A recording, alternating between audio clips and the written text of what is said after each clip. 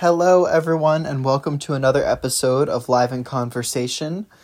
We're back with another episode, 2 episodes in one day, mainly because I feel like there is a lot more to cover today, or well, now at least, that the day has, kind of gone past a bit. So yeah, let's get right into it. The first thing, and pretty much the main thing, for today's episode is to let you guys know that I am officially posting on Instagram. We had an Instagram this whole time, but I never posted to it because I just didn't know how I could possibly use Instagram for the campaign. But because I'm the only one who has access to the account actually, I'm actually going to be posting on that account regularly now. And I actually want to go through a few of the posts now, actually, since we're here. Hold on. Hold on. Is this thing working? Okay. All right. So what I've done so far, just today alone, I have made 10 posts that are completely unique. I posted a meme about Biden as well, but, we're not going to go over that in the podcast because there's really no point. So I'm going to go through all of these posts real quick, and all these posts describe various different policies that I plan to implement, and they're broken up into topics, and this isn't, the entirety of everything I'm going to do for each of these topics. This is just highlights and stuff like that, the main things. There's also going to be some more stuff that does develop over time, so just stay tuned for that. I want to start with the first one, which is lowering costs. Now, this one is a very, very key part of the campaign. The whole point, part of the whole point is fixing the economy, and, a big part of that is obviously lowering the expensive cost of living in California. So what I'm going to do is I'm going to read through these, and if I feel like they need any more extra clarification, I'll just follow up with that. So let's read this one. A large issue that our state faces is the extremely high cost of living. From taxes to groceries to rent, millions of Californians are living paycheck to paycheck, and it's time to say enough is enough. As governor, I will do everything in my power to lower the costs of living all across California. That includes fairer taxation by raising taxes for the top 1% and for massive corporations that we allow to abuse the system when it comes to taxation. I will also work with local agriculture to allow for more local organic produce to be sold in grocery stores across the state. And by helping subsidize local agriculture, we can work to dramatically lower grocery costs for healthy and organic foods rather than lowering the costs of heavily processed foods. That's not to say that I'm not going to try to also lower the prices of, like name brand foods and stuff like that and other stuff in grocery stores that might not be organically grown. But, I also want to focus on that because that is a very big issue we have, not even just in the state, but in the country as a whole, is how ridiculously expensive healthy and organic foods can cost. When in reality, we should not be upcharging just because a food is naturally grown without pesticides and without, extra chemicals being added. The next thing I want to cover is ending homelessness. A massive issue that is getting worse rapidly is the homelessness crisis in California. Millions of people in California are unhoused, and this is a serious issue that majority of politicians tend to ignore. We cannot allow our fellow citizens to be outside in unhealthy or hazardous conditions, but we also cannot afford to spend all of our money on the issue. The funding for ending homelessness is always the biggest concern from career politicians, but they always overcomplicate it. Now, with my Home for All initiative, I plan to dramatically lower the homelessness population in California and allow them not only to have housing, but also allow them to get an appropriate job with a livable wage. By ensuring that they are employed and on the path to self-sufficiency, we can dramatically lower the amount of homeless people and people in poverty. Again, the next thing is caring for our youth. Our youth are our future, quite literally. So why are we not caring for them as we should be? We need to enforce rights that parents have to be able to raise their children, such as mandated maternity/paternity leave, financial assistance for new parents, access to free healthcare for the mother and child, and safe neighborhoods for the children to grow up in. All of those things will be on my list of immediate actions for when I am elected governor. My plan, which is called the Children's Right to Prosperity, gives all children in California the right to have a prosperous and healthy childhood. This also includes making school curriculums consist of truly meaningful and important topics and ensure that they remain politically unbiased. And this is the least that we owe to our youth. The next thing I want to cover is environmental care. The shockingly relaxed policies that many politicians have when it comes to the environment are extremely hazardous, not only for the plants, but for ourselves and our future generations. My plan for environmental care is to focus primarily on the creation of clean energy in California. By doing this, we can increase energy independence in California and also be able to create new jobs and help minimize emissions from the power we depend on. I also plan to focus on the opening of more nature parks and nature reserves to protect the environment from corporations and pollution. Our kids and grandkids and all future generations deserve to experience nature, and they deserve a clean, healthy environment to live in. As governor, I will stand for the environment while also standing for economic growth and infrastructure growth. The next thing I want to cover, now more recently I have adopted a new campaign slogan, which is, "This fight is for all of us." Now, what is this fight for? Now, I'm going to explain what this fight is for. The fight that I am running for is the fight for our rights and freedoms to be protected, for our government to finally represent the people rather than corporate interests, and for a clean environment. The fight also includes fighting for the working class to be truly represented by our government, for the top 1% and massive corporations to be held accountable for their actions, universal health care, universal basic income, and an end to the toxic and dangerous capitalistic system which allows for the working class to be suppressed while they are suffering due to the neglect of the president and the current governor. Another slogan that, I don't use too much anymore, but I still use is results over rhetoric. And this one is more simple, this one is more literal, and it means that I'm going to push for actual results rather than just dilly-dally, playtime. I actually am focused on results that last, good results, true results, not, political games and political PR. That's not what I'm in it for. Ending poverty. Now, this one kind of goes hand in hand with ending homelessness because it is a part of the same plan. My Home for All initiative will not only tackle homelessness, but it will also tackle the issue of poverty. Now, poverty is one of the largest crises we as a state and as a nation face in today's world. The reason it continues to grow so rapidly, though, is due to the poor state of our capitalistic economy, which relies on the shady individuals who run massive corporations, many of which do not have any sort of moral compass. My plan for ending poverty is also a part of my Home for All initiative, as I said before, as the plan will not only tackle homelessness, but also poverty. As part of Home for All, a universal basic income will be available to all Californians within the middle and lower classes, which includes the working class, by the way. Universal health care and paid maternity/paternity leave are also going to be included in the Home for All initiative. Now, the Home for All initiative realistically applies to everyone. It is a universal initiative, which means that no matter who you are, you will have access to the Home for All initiative, which means that a lot more people are going to be able to enroll in an initiative and into a plan that actually supports people and doesn't, break people up and cause many people to just miss the requirements for being eligible. By making these requirements a little bit less airtight necessarily, or a lot less restrictive than what other plans might have, we can make sure that we're actually getting the issue solved. Not just for homelessness, but also for poverty.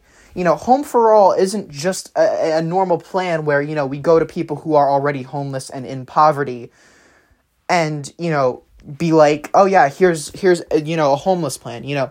If I wanted to just do that, I would have embraced Inside Safe, which obviously hasn't worked. Now, what Home for All is, it is partially that, people that are currently homeless can sign up for the Home for All initiative, and they will gain housing. They will get the help that they need. But also, Home for All will double as a plan to not only end poverty, but to prevent poverty. Now, if you're in a household that is incredibly struggling, if you're skipping meals, if you're rationing medicines, if you're not even able to afford medications that you desperately need, the Home for All initiative will work to, cover that, whether it be through universal basic income or universal health care, which are two things that are key and detrimental to my Home for All initiative.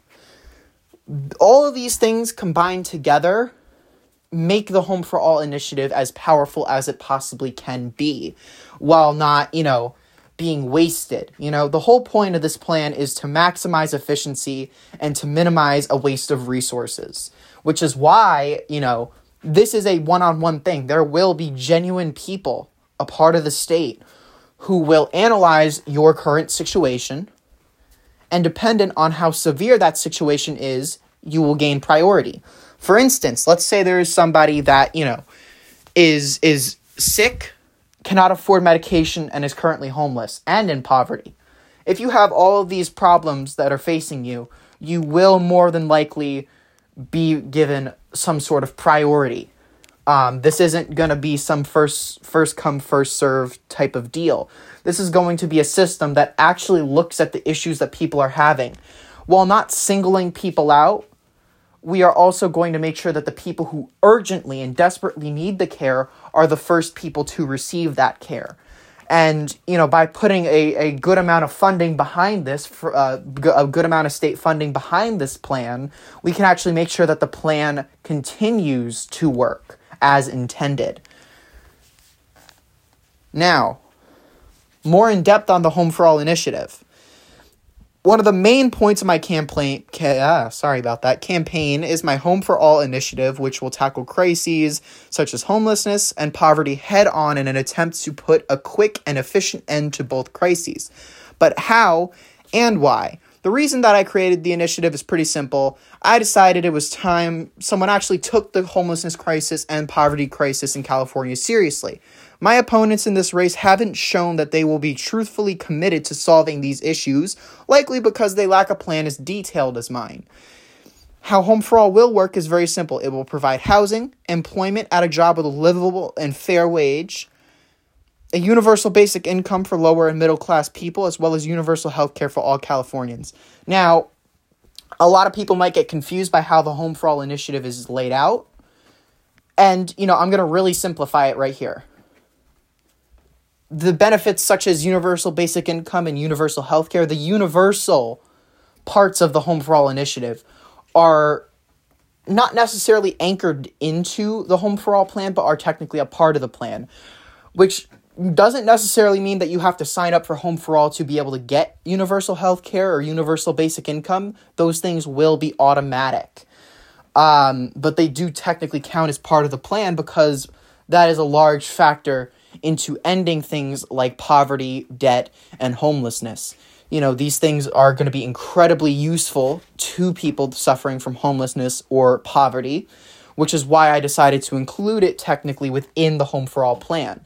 But if you're not homeless or not necessarily in poverty, if you're just in the middle or lower class, you will be able to get universal basic income. Now, people in the upper class will not be able to receive a universal basic income, mainly because they really don't need a universal basic income if they have millions of dollars. But universal health care will be applicable to all Californians. So whether that be an underage Californian, someone who is a low class, middle class, or upper class citizen, doesn't matter. You will have universal health care. However, universal basic income will be reserved to middle and lower class citizens. Now, in addition to this, an increase in universal basic income will be given to new parents. Now, this was mentioned, obviously, in Caring for Our Youth, and that basically means that on top of, if you're receiving universal basic income, you will be given a slight increase in how much that universal basic income is if you have recently given birth to a child. That will count, and that will hopefully help many families be able to afford the high cost of raising a child, while we also work simultaneously to bring that price down over time by fighting inflation. Now, I want to talk about healthcare access. Access to healthcare, in my opinion, is a fundamental human right. And that's why I will work to reintroduce CalCare if elected governor. Now, CalCare was a proposed universal healthcare plan for California, but it was shut down by the state assembly. Or not the state assembly, I don't think. I think it was just the state legislature as a whole pretty much condemned it and tried to shut it down. But I will fight to bring CalCare back and to actually make it a reality. If that opportunity does not arise, I will end up drafting my own plan, which, regardless, so basically what I'm trying to say is, regardless of if we can necessarily get the exact CalCare plan passed or not, the point is that no matter what I have to do, there will be a universal healthcare plan proposed, and we will work our butts off to make sure that it is passed. Better elections. Now, here's the changes I will make with better elections. I will mandate that primaries for all political parties occur and actually count, even if there is an incumbent running for re-election, regardless of what level the election is on. I will also make it far easier and less complicated to file for office to the municipal and state levels. So any sort of office that you have to file with the state for, we will be trying to make it easier for people to run for office. We will be cutting unnecessary fees. We will be cutting the amount of paperwork and complicated things that you need to run for office. We will make the process much simpler so that more people can run.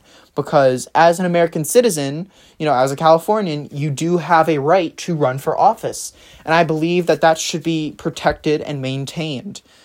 I will also require that ballots include headshot images of candidates in order for them to appear on a ballot. In addition to this, there will be a brief summary underneath each candidate's profile on the ballot, which basically will give a very brief summary, bullet point summary, of each candidate's main political beliefs and priorities. This will be done in order to increase fair and unbiased elections and to educate voters in a truly unbiased format. Now, what I mean by this is that, there might be some people who are like, oh, well, how are you going to get that brief summary? And that's a very, very good question for a lot of people to be asking is, how will you get this brief summary of what this politician will plan to do if elected to the position they are running for? And that's pretty simple. We're not going to work our butts off realistically to make our own list dependent on things that you've said, but here's how it will work. How it will work is candidates will be expected to not only turn in a headshot image, which is basically a picture of the candidate's face. You will not only be required to, provide an image that is up to date and recent, but you will also be required to provide a very brief bullet point list of priorities and things that you will prioritize if elected to office. Now, there is room in that instance for people to lie about what they plan to accomplish. And that is where fact-checking comes in. Now, during this process, I will most likely have it where, there will be people to fact-check what you claim to be your priorities. If there are discrepancies found, the first time you will be allowed to change it as long as it is submitted within 72 hours of the initial send back. So basically we'll send it back, tell you what the problems are, and you have 72 hours to submit a fixed version. Now, if you submit a version after that, which is still inaccurate, still has false information, or just choose not to submit another one, you will not appear on that ballot. And the reason why this is the way it is, and a lot of people might see it as, authoritative or something stupid like that. This is not authoritative. This is making sure that our elections are actually free, fair, and making sure that voters are unbiased in the way that they are learning about candidates.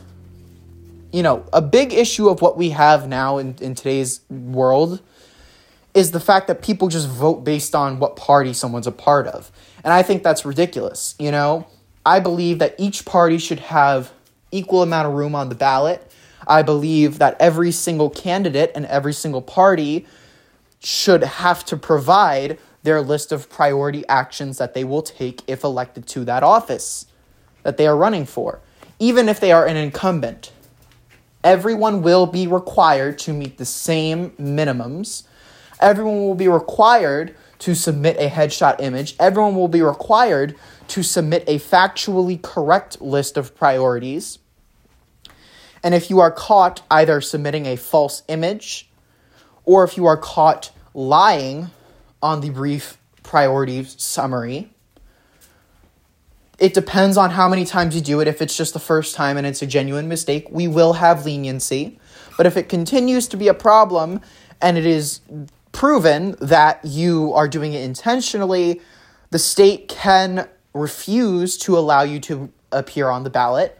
In addition to that, you won't appear on the ballot, but also people who have donated to your campaign will have the right to file a class action lawsuit due to your negligence, but only people who have donated. People who have donated to your campaign will reserve the right to sue your campaign or yourself as a person if you choose to do this, and if you choose to become ineligible by your own means, they will have the right to sue for their money back. In addition to that, any candidate who is eligible, my plan personally is to not only enforce automatic voter registration, so the moment you turn 18, you're registered to vote, but also I believe that if there is a primary, and let's say you're 17, and there's a primary election, you'll be 17 when the primary election happens, but you will be 18 when the general election happens. I plan to make it that when you're 17 and it's the primary election for the general election that happens when you're 18, you will be allowed to vote in that primary election, even though you are still 17. And the reason why is because I saw that New Jersey did this, and I think it's a genius idea, and I plan to make sure that is enforced and incorporated in the California election system, because I just think that's the way things should work. So yeah. In addition to that, there will be penalties, there will be issues. If you do choose to do this, not only will you be susceptible to, a class action lawsuit from people who have donated to your campaign if you choose to, not comply with us and not give us the factual correct information to put on the ballot. Because here's the thing, as a candidate, you should have the responsibility to do so. But if not, that's an issue. We can't have that happening. And yes, now I'm not sure personally, how that would work on trying to get that for federal elections.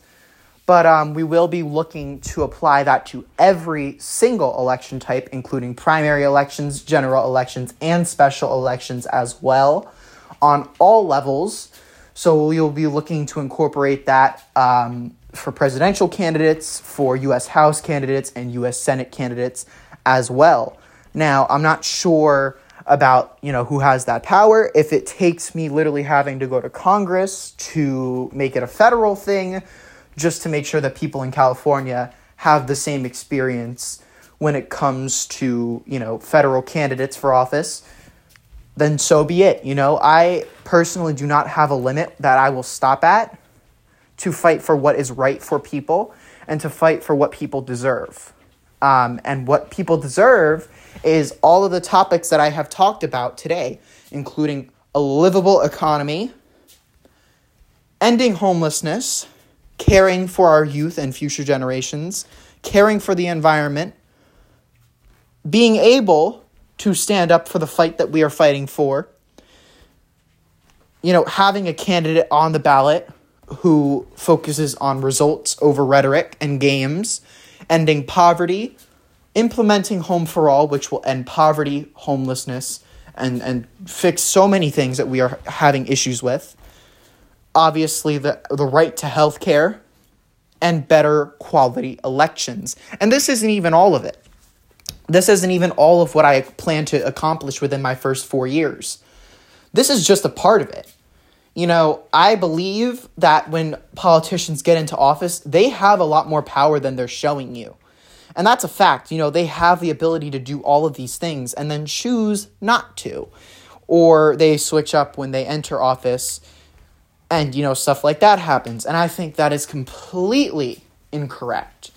In addition, if you try and, persuade voters to vote for you by, let's just say you stick by this agenda. Let's say you have a very progressive agenda, for instance, right? And you constantly talk about the progressive agenda nonstop. That's the only thing you ever talk about while you're running for office. That is also what you provide to the, state for what your brief priorities summary would say on the ballot. And it gets approved, because that's what you're talking about. That's what you are running for according to, every source that we have. Nothing's wrong with it. There's no discrepancy that we can see. You're good to go. And then let's say you win that election, right? Congratulations. But here's the problem. Let's just say this candidate or this politician now, because they have been elected, decides to suddenly start having a completely different agenda or a far more moderate agenda than what they ran on. Since that is the same thing that they put on the ballot and submitted to the state, they will be liable to criminal charges for interfering with an election. There will be election interference. There will be several other things that can possibly be brought onto you. Again, I'm working out the specifics on that still, but the point still stands. Politicians need to tell the truth, and they need to be held accountable when they do not tell the truth, whether that be on the campaign trail or while they're in office. That needs to be a universally recognized thing, is that politicians need to be able to tell the truth. If they are not telling the truth, they do not deserve to represent us. That is how I see it, and that's how a lot of other people do see it, and I know that for a fact. And that's the way that I see us getting on the fastest path to free, fair, and better elections. So yeah. That is all I've posted on there for now. If you want to go follow it, it is Tony4CA26. You can follow me on Instagram there, and you'll see more of these posts coming out over time. So yeah, I want to thank you all so much for listening, and I'll see you guys next time. Bye.